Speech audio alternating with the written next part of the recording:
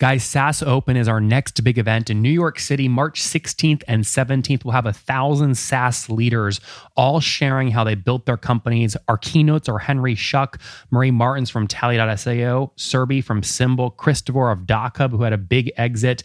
Again, hundreds of speakers, 1,000 plus attendees, and we've got folks bringing their entire executive teams because we have stages for founders, heads of product, head of finance and BD, CMOs and CROs, and then a people and HR stage. It's going to be special. Prices are increasing every week, so you don't want to wait. Go to saasopen.com right now to see what the ticket price is and lock in your spot today. Again, that's saasopen.com, March 16th and 17th in New York City. Tickets are almost sold out.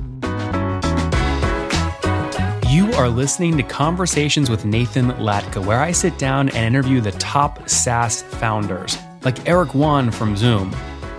If you'd like to subscribe, go to getlatka.com. We've published thousands of these interviews, and if you want to sort through them quickly by revenue or churn, CAC, valuation, or other metrics, the easiest way to do that is to go to getlatka.com and use our filtering tool. It's like a big Excel sheet for all of these podcast interviews. Check it out right now at getlatka.com.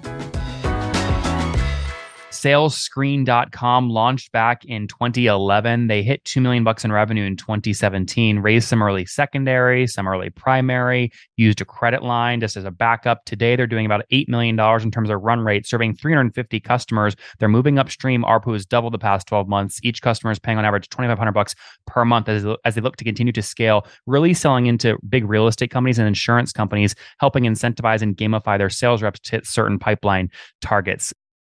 Hey folks, my guest today is Sindre Holland. He founded SalesScreen in 2011 when he was 22 years old in Norway. He has a Master of Science degree in Industrial Economy and Technology with a specialization in computer science from the Norwegian University of Science and Technology. In 2019, he moved to New York City, and today he travels back and forth between the US and Europe as he builds his sales gamification SaaS called salesscreen.com. Sindre, you ready to take us to the top?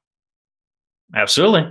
All right. Is this like get your sales reps to play a game so they actually use the software and keep their pipeline updated? Yeah, you could say that in a way, but more so, I would say you kind of have a business outcome you want to reach. Let's say build pipeline as an example. You break it into actions that the individuals themselves can influence, and you apply game-like elements on those to kind of get them more excited, engaged, do more of those activities. That obviously mathematically is going to lead to more pipeline. So that's great. So give us an example of a customer paying you today. What are they paying you for exactly?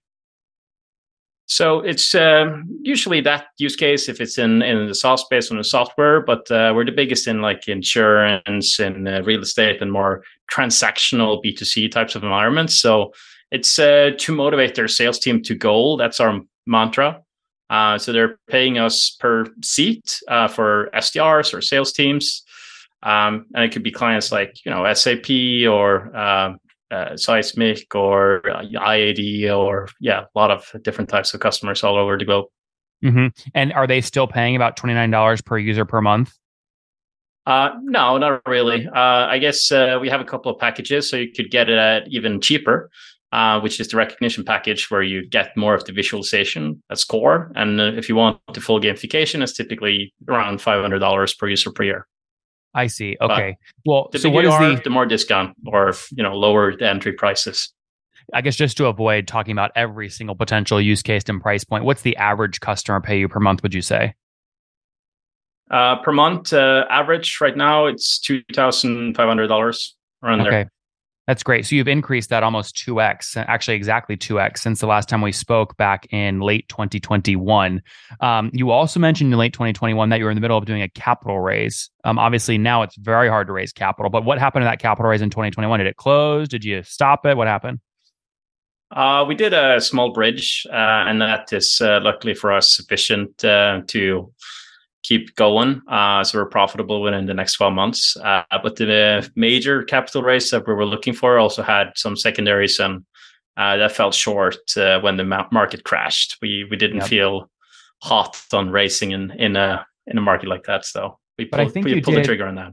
You did though. I think you did this very smartly. Your first ever external capital, I think, was in 2017 it was $4 million. $2 million was secondary, I think, right? It was in 2018. So we had 2 million primary, 500K in secondary. And then we did a top off in 2020 when COVID came on similar amount. So, Yep. Yeah. Oh, what's going on there, YouTube? Good to see you guys. Now imagine this. You love watching these interviews with SaaS founders, but imagine if we took all of the valuation data out from over 2,807 interviews I've done manually. Saves you a lot of time. Well, we've done this. We've built it into the beautiful interface inside of FounderPath. Check this out. I'll show you how you can access this in a second, but you log in, you connect your Stripe account, you see your valuation real time, you can see what it changed over the past 88 days, and even set goals for valuation this year. Now, the secret to valuation is there's many different ways to value a SaaS business. So the reason you're going to see 3 or 4 different valuations inside of your FounderPath dashboard, this is all free by the way, is because depending on who's doing the buying of your SaaS company, you're going to get a different valuation. A VC is going to pay a different valuation. Private equity firm is different. If you're going to do a minority sale, that's different. And if you sell the whole business, that's a different valuation. You can see all those when I hover over here. Right, so the teal is what a VC would pay, yellow is what private equity, and red is if you sold the whole thing outright. Now, what's cool about this is not built off random data. Again, you guys hear these interviews on YouTube. All these data are built from real-time valuation data points founders share with us on the show. So Traction, 1.2 million, seed round, 3.7 raise. They sold 22% of their business. Go in here and filter by the event.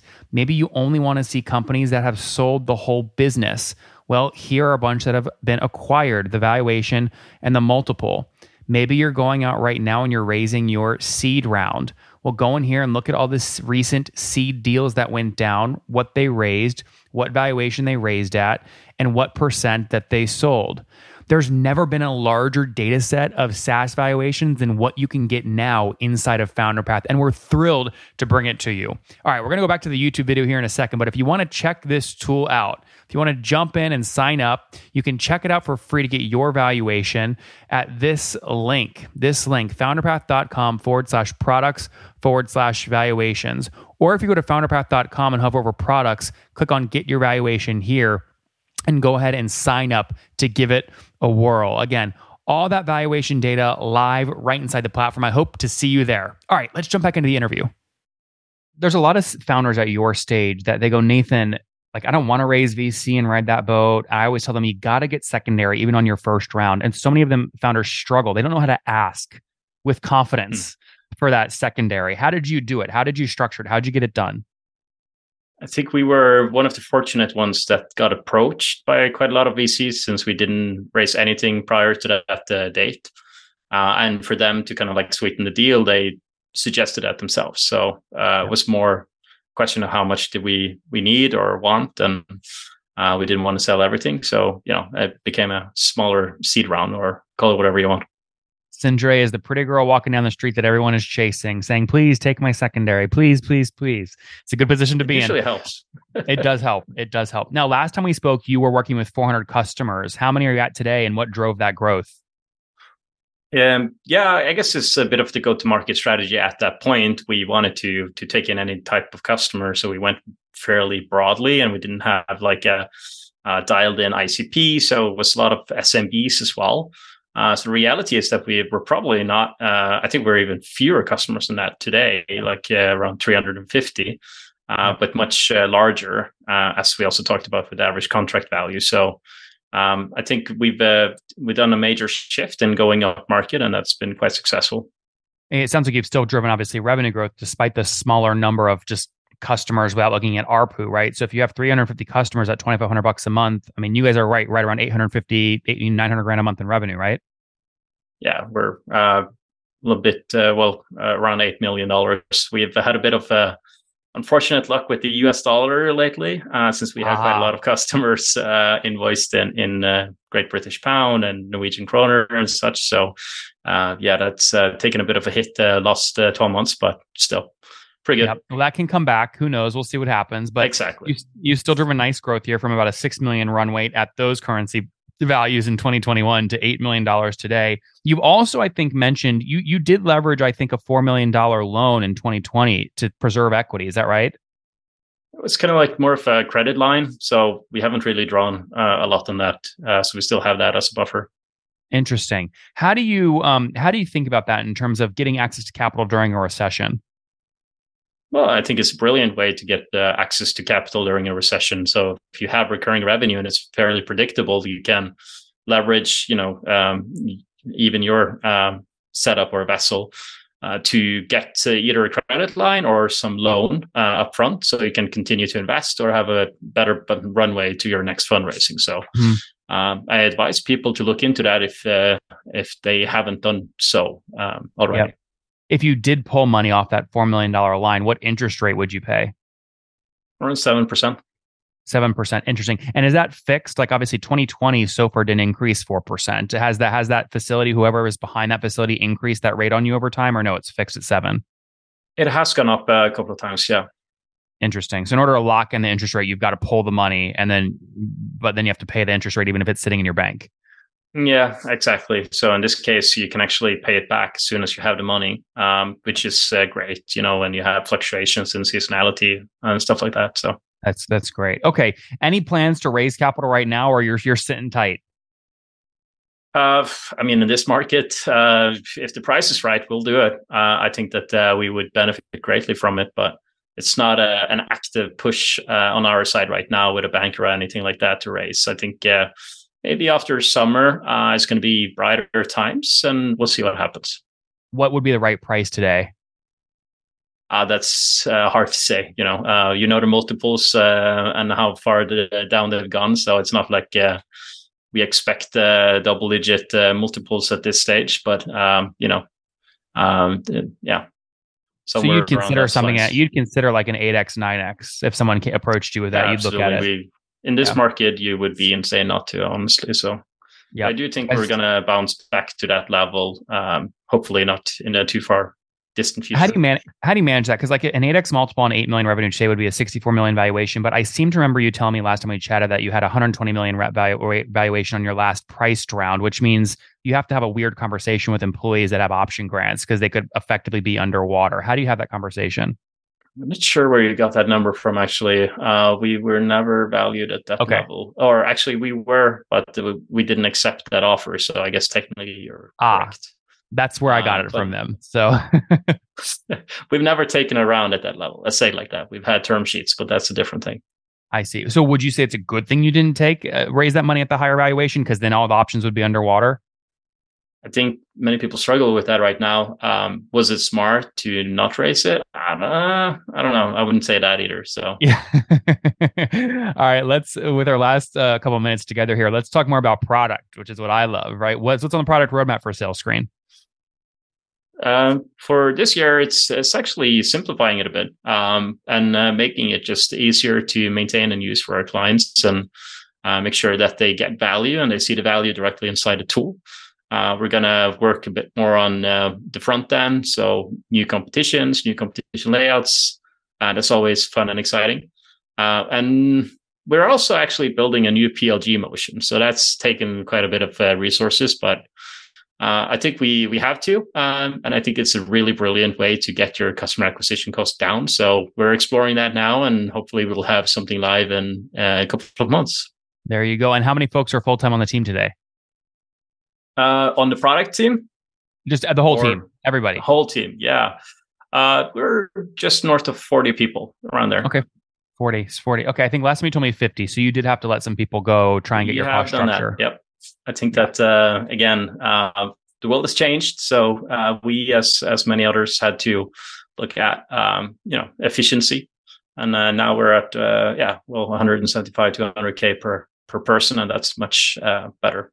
Yep, revenue per employee. How'd you do it? Was it a group meeting in person? Was it an email to the team early in the morning, and then you move them off from Slack? Like, this is a hard thing, right? But how did you do it? Yeah, it is. No, in our case, we did one-on-ones with everyone that was affected, and we did it back to back in one day. Oh, wow. That must have been a draining day. Oh, yeah, it wasn't fun. I don't want to do that too often. But yeah, that's life, and that's business, unfortunately. And it really is a terrible feeling as a CEO and a founder, specifically, to let people that you love go. But at the same time, you have to think about the ones that are left and securing their livelihood. So that's what you have Yes. to do as a leader. Well said, Sindre. Let's wrap up with the famous five. Number one, what's the last book that you read? Actually, I don't even remember. It's been too long. Okay, we'll say none. It's the only podcast these days. Yeah. Is there a CEO or founder that you're following or studying? No, not really. Number three, what's your favorite online tool for building sales screen? Building sales screen, Visual Studio. Number four, how many hours of sleep do you get every night? Oh, I have two small kids, so 6 maybe. Okay, that's still pretty good. With two, so two kids, and sorry, you married? Yeah, I'm married. Okay, married with two kids, and how old are you? I'm 33 years old. 33 years old. Last question. Something you wish you knew when you were 20. I guess the value of a tight ICP. Guys, there you have it. Salesscreen.com launched back in 2011. They hit 2 million bucks in revenue in 2017, raised some early secondary, some early primary, used a credit line just as a backup. Today, they're doing about $8 million in terms of run rate, serving 350 customers. They're moving upstream. ARPU has doubled the past 12 months. Each customer is paying on average 2,500 bucks per month as they look to continue to scale, really selling into big real estate companies and insurance companies, helping incentivize and gamify their sales reps to hit certain pipeline targets. Sindre, thanks for taking us to the top. Thank you. One more thing before you go. We have a brand new show every Thursday at 1 p.m. Central. It's called Shark Tank for SaaS. We call it Deal or Bust. One founder comes on, 3 hungry buyers. They try and do a deal live, and the founder shares back-end dashboards, their expenses, their revenue, ARPU, CAC, LTV, you name it, they share it. And the buyers try and make a deal live. It is fun to watch every Thursday, 1 p.m. Central. Additionally, remember, these recorded founder interviews go live. We release them here on YouTube every day at 2 p.m. Central. To make sure you don't miss any of that, make sure you click the subscribe button below here on YouTube, the big red button, and then click the little bell notification to make sure you get notifications when we do go live. I wouldn't want you to miss breaking news in the SaaS world, whether it's an acquisition, a big fundraise, a big sale, a big profitability statement, or something else. I don't want you to miss it. Additionally, if you want to take this conversation deeper and further, we have by far the largest private Slack community for B2B SaaS founders. You want to get in there. We've probably talked about your tool if you're running a company or your firm if you're investing. You can go in there and quickly search and see what people are saying. Sign up for that at nathanlatka.com/Slack. In the meantime, I'm hanging out with you here on YouTube. I'll be in the comments for the next 30 minutes. Feel free to let me know what you thought about this episode. And if you enjoyed it, click the thumbs up. We get a lot of haters that are mad at how aggressive I am on these shows, but I do it so that we can all learn. We have to counter those people. We got to push them away. Click the thumbs up below to counter them and know that I appreciate your guys' support. All right. I'll be in the comments. See ya.